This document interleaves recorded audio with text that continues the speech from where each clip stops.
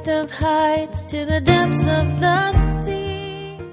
And Jesus leaves then, and I don't believe for a moment that Jesus is leaving because he feared the Pharisees.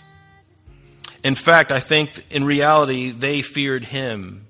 They didn't quite understand him. They certainly didn't believe that he was the Messiah, although throughout his life, those 3.5 years, he made it abundantly clear that he was the one that the prophets had foretold for hundreds of years, even a few thousand years. Now he is standing before them. Indescribable, uncontainable, you place the stars in the sky and you know them by name. You are amazing, God.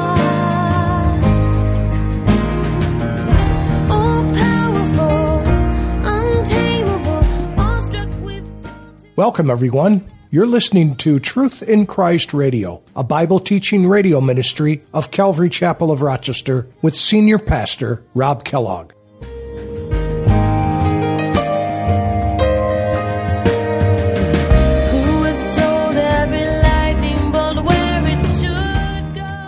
Jesus knew that because of his rising prominence and popularity, there would soon be a confrontation with the religious establishment. Yet Jesus knew that the time was not yet right for a confrontation in Jerusalem, so he returned to Galilee.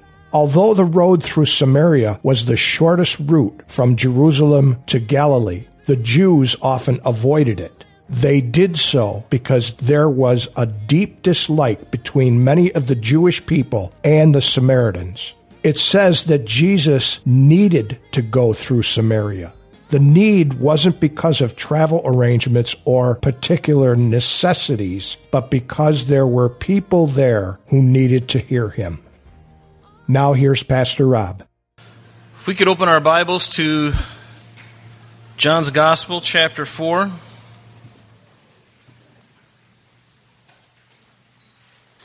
Hoping to look at the first 26 verses this morning. It's a wonderful chapter. Let me read it and follow along with me if you would. John chapter 4, it says, "Therefore, when the Lord knew that the Pharisees had heard that Jesus made and baptized more disciples than John, though Jesus himself did not baptize, but his disciples, he left Judea and departed again to Galilee, but he needed to go through Samaria. So he came to a city at Samaria, which is called Sychar, near the plot of ground where Jacob gave to his son Joseph. Now Jacob's well, was there. And Jesus, therefore, being wearied from his journey, sat thus by the well, and it was about the 6th hour. And a woman of Samaria came to draw water, and Jesus said to her, 'Give me a drink.' For his disciples had gone away into the city to buy food. And then the woman of Samaria said to him, 'How is it that you, being a Jew, ask a drink from me, a Samaritan woman? For Jews have no dealings with Samaritans.' And Jesus answered and said unto her, 'If you knew the gift of God, and who it is who says to you, Give me a drink, you would also have asked him, and he would have given you living water.' And the woman said to him, 'Sir, you have nothing to draw with, and the well is deep. Where then do you get that living water? Are you greater than our father Jacob, who gave us this well and drank from it himself, as well as his sons and his livestock?' And Jesus answered and said to her, 'Whoever drinks of this water will thirst again, but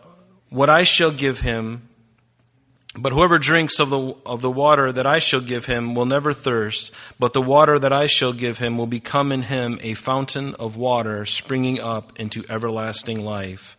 And the woman said to him, 'Sir, give me this water, that I may not thirst, nor come here to draw.' And Jesus said to her, 'Go and call your husband, and come here.' And the woman answered and said, 'I have no husband.'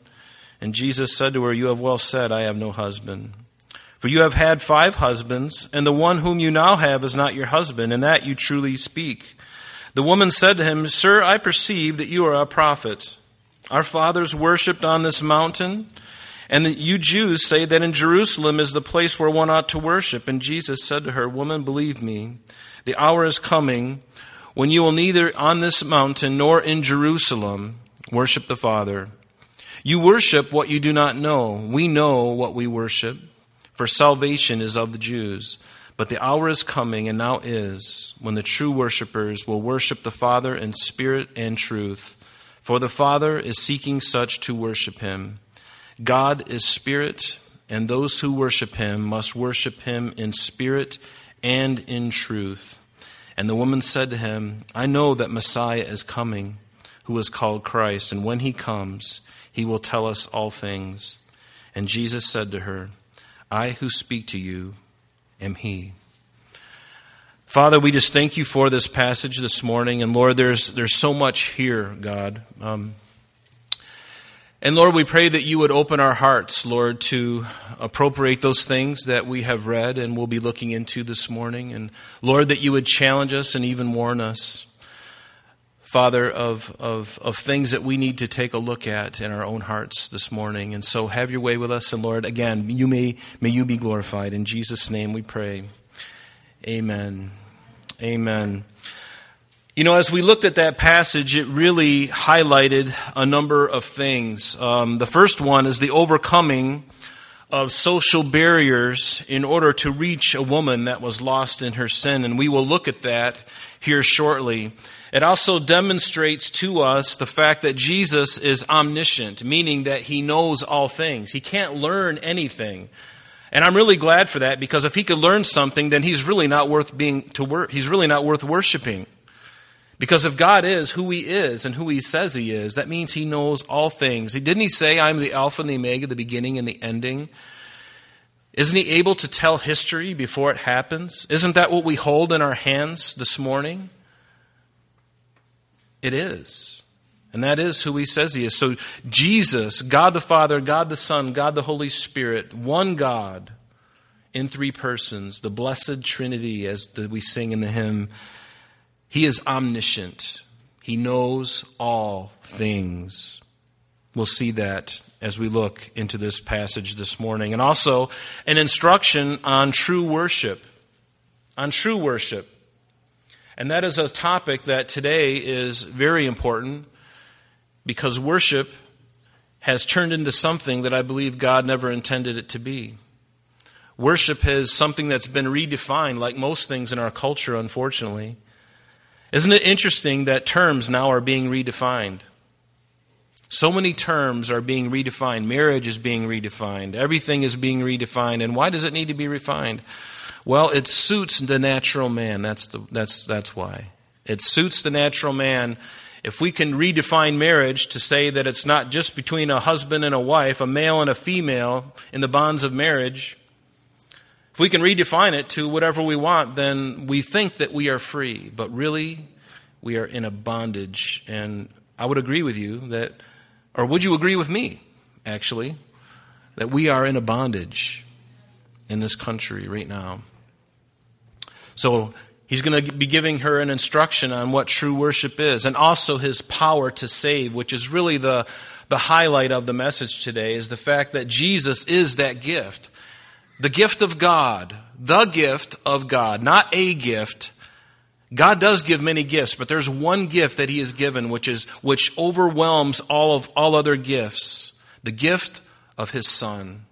The gift of salvation. You know this very well. Jesus, his name is a contraction, actually from two Hebrew words, Jehovah Shua, which means God's salvation, or God's salvation. And Joshua is the Jewish name that Mary called Jesus when he was running around the house. She would say, Joshua.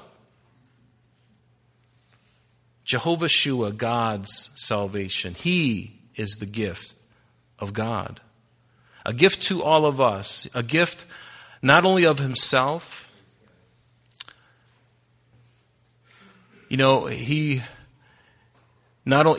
sacrifice on the cross. And it's not even so much just the eternal salvation, which is the most important part, because we live in a very short period of time, don't we? 70, 80, maybe 90 years. Some people really push the envelope and get to 100. Very few of us. We have a short time on this earth, but then eternity, which never ends. It never ends. So I'm thankful for that eternal salvation. That's what he gives us. But even now, within the time frame, this short little blip of time, which almost doesn't even exist in the grand scheme of comparison to eternity, we have such a wonderful time here, even in this short time that we live in Christ on this planet. The life that we live now is better than anything we could have imagined. I mean, wouldn't you agree with me? He has truly been a gift to us. Jesus has been the gift of my life, the greatest gift I could have ever received, and I could never have deserved it. And I know we all feel the same. We could never deserve such a great and wonderful gift that Jesus Christ is and all that he did. And so it's really important that we grasp this, that he is the gift of God. And I love the fact, as we read this passage, that he goes out of his way. He goes out of his way from a very busy place. He left Judea, which is where Jerusalem is. He left that area that was bustling with activity. And he decided to go to Galilee. And we'll look at that in a minute. But he had to go through Samaria. He didn't have to go through Samaria, but then yet again he did. And we will look at that too. We serve such a wonderful Savior. He is so awesome. And I pray that you fall in love with him more today than you ever have, because it is such good news that we carry. It is such good news that we have. And the gift of salvation is so wonderful. Cherish it, church. Cherish that relationship with Jesus Christ. Foster that relationship with Jesus Christ. He wants to do it with you. He wants to foster that with you, but we have to be willing participants, don't we? Sometimes I'm not always a willing participant. He wants to bless you. He says he wants to pour out his blessings on your head in abundance from heaven. I don't know about you, but I want that. I need that. In a world of chaos, in a world of hurt and pain, especially as we were coming upon the end of things, I need that. I want him to wash away all my fears. I want him to wash away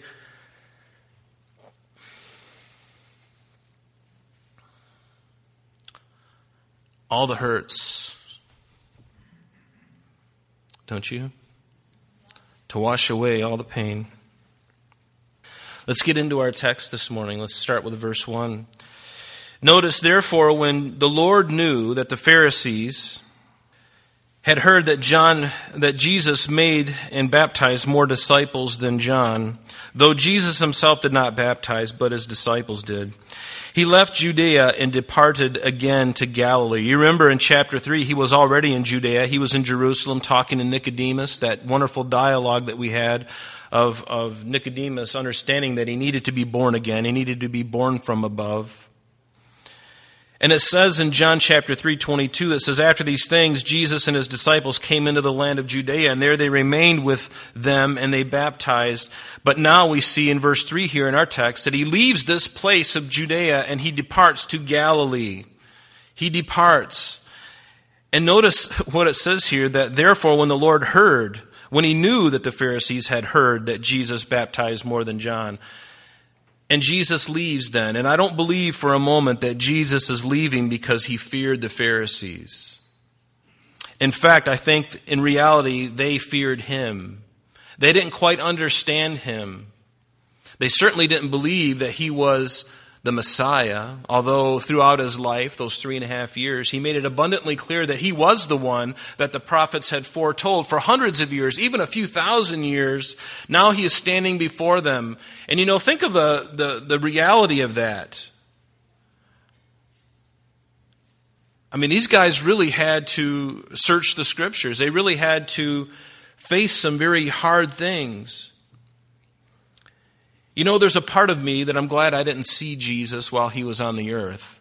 Jesus said, blessed are those who haven't seen me and yet believe. Because there's something about seeing a man in front of us that we size him up. We do that. Unfortunately, it's very natural. We look at people and we size them up. And I'm so glad that I didn't see Jesus face to face. I'm so glad that I've got the record here that tells me of his glorified state, which is more of a reality of who he really is. Because to see a man dressed the way he was, we would be tempted to look at him as any other man. But he proved to his disciples through many infallible proofs, the Bible tells us, that he was and is the Son of God, that he is Jesus Christ. And so I don't believe he left because he was in fear, but rather they feared him because Jesus was very much in control of everything before he would ultimately go to Jerusalem and be crucified. He was carefully throttling, if you will, the time that he had. And as his popularity increased, as you know, things become more difficult. People start to throng you, and pretty soon they're all around you, and you're constricted in what you can do. And therefore, I believe Jesus had to leave that place. And this is why I believe the disciples, after his transfiguration, that he would say this to them. You remember, Jesus was transfigured before them up on the mountain, and they saw Moses and Elijah there with Jesus. And you recall what happened, that it says in verse 9 of Matthew 17, as they came down from the mountain, Jesus commanded them, saying, tell the vision to no man tell the vision to no man. I would be blabbing it. I'd be posting it on Twitter. I'd be doing all these things on Facebook, even putting a photograph of me and Elijah, a selfie. I'd be doing all that. It'd be all over the place. But what did Jesus say? Unusually, he says, tell the vision to no man until there's a specific time, guys, that I want you to post it, but not now. I want you to wait until the Son of Man is risen from the dead. He didn't want any restrictions, and the more popular he got, the more restricted he became. So Jesus, I believe, is very wisely trying to keep his mobility to get to the people that he needed to get to and to minister in the way. And he knew exactly what he was doing. Nobody took his life from him. He willingly laid down his life for you and I. He was no martyr. A martyr is caught. A martyr is hung because of what they've done. That wasn't the case with Jesus. He willingly, in fact, the Bible says that he set his face like flint to go to Jerusalem. He knew what he was supposed to do. He knew his mission. It was a rescue mission, to rescue you and I from our sin and to give us eternal salvation through his blood that was shed. I love that. I love that. Also in Matthew chapter 8, you remember that Jesus healed a leper. And the leper came and worshipped him, and he says, Lord, if you're willing, you can make me clean. And Jesus put his hand, which was unusual. Nobody touches a leper. It's very contagious. But Jesus touches him and says, I am willing, be cleansed. And immediately his leprosy was cleansed. And Jesus said to him something interesting. He said, see that you tell no man. Are you kidding me? I was on death's door. I was condemned to death. I had a disease that there was no cure for. And you heal me and you just want me to keep a lid on it? How is that possible? For this man it wasn't, because he says, but go your way and show yourself to the priest and offer the gift that Moses commanded as a testimony to them. But he broadcasts it, right? Because of his joy. And who can blame him? Who can blame him? But Jesus' hour had not yet come. We're not going to look at all of these scripture references, but there are many of them where Jesus said that his hour had not yet come. And so just like the passage we're looking at right now, he leaves Judea, but he must go through Samaria. He's going from Judea to Galilee. He's got to go into this middle section of Samaria. He has to go. He's compelled to go there for many reasons. But his hour had not yet come. In John 7, verse 3, Jesus' brothers who came to Christ after his resurrection, James and Jude was one of them. His brothers therefore said to him, depart from here and go into Judea, that your disciples may also see the works that you are doing. For no one does anything in secret while he himself seeks to be known openly. If you do these things, show yourself to the world. For even his brothers didn't believe in him. And here it is. Then Jesus said to them, my time has not yet come, but your time is always ready. Always ready. And many times he spoke in John 7, verse 30. Therefore they sought to take him, but no one laid a hand on him. Why? Because his hour had not yet come. In John chapter 8, verse 19 and 20, Jesus sparring with the disciples, they said, where is your Father? And Jesus says, you don't know my Father or me. And these words Jesus spoke in the treasury as he taught them in the temple. And again, no one laid hands on him. Why? Because his hour had not yet come. But there was a time. There was a time, and it wasn't a physical hour like 60 minutes. When the Bible speaks of his hour has not yet come, it's a period of time. It's not a strict 24-hour period in this instance. And we know that because in John chapter 12, this was roughly a week before he would be crucified on the triumphal entry into Jerusalem. What does it say? But Jesus answered them and said, "The hour has come that the Son of Man should be glorified," as he makes his entry into Jerusalem. And even that night before, the night before he would be arrested and crucified, they had Passover. And it says, now before the feast of the Passover, when Jesus knew that his hour had come, the hour of his, certainly of his crucifixion, the time that he would be going through this turmoil and this great trial, it was coming. But notice it says, but he needed to go through Samaria. And I love how the King James Version puts this. In the King James Version it says, he must needs go through Samaria. He must needs go through Samaria. And I love this because right here, if you look on a map, right to the west of the very northern tip of the Dead Sea, there's Jerusalem. And so the normal thing to go from here to Galilee, he has to go through an area right in the middle called Samaria. And most of the Jews would actually go to the west, to the east, across the Jordan River in an area called Perea, and go all the way up the side of the Jordan River, and then cross over somewhere up here to get into Galilee. And we'll look at that. And it was because of bigotry. Bigotry. But Jesus confounds everybody and goes straight into Samaria, because the shortest distance between two lines or between 2 points is a straight line, right? Jesus is very logical. He's not hung up on all of these labels and all of these things that people might do. He is not hung up. He was not a prejudiced man. He was not a bigot. So Jesus was going to leave, and the obvious route was straight, but the shortest route is just to go straight through. So why did he need to go through Samaria? Why did he need? He could have went around and crossed east like we looked at and went up and then over into Galilee. Well, the simple answer to that question is there was not only a woman there who needed salvation, but there was also an entire village of people that Jesus knew they were hungry for the truth. And no one would touch them. No one would minister to them because they were considered half-breeds. They were looked down upon because of they had roots in pagan idolatry. And we'll look at that this morning too. But it says in Luke chapter 19 verse 10, the Son of Man has come to seek and what? Save that which was lost. He breaks all the boundaries. And that's what I love about Jesus. He breaks all the boundaries. When you try to confine him into a box and say, well, you can't go minister to that people because do you know what they did? He's like, oh, I know what they did. And it's because of what they did that I need to go to them. It's so different from the way we think. God has a heart of compassion and love. And the people in the world can get so ugly and so prejudiced and so bigoted. And we see it all around. That's all the time we have for today, but please join us next time as Pastor Rob continues our study in the book of John.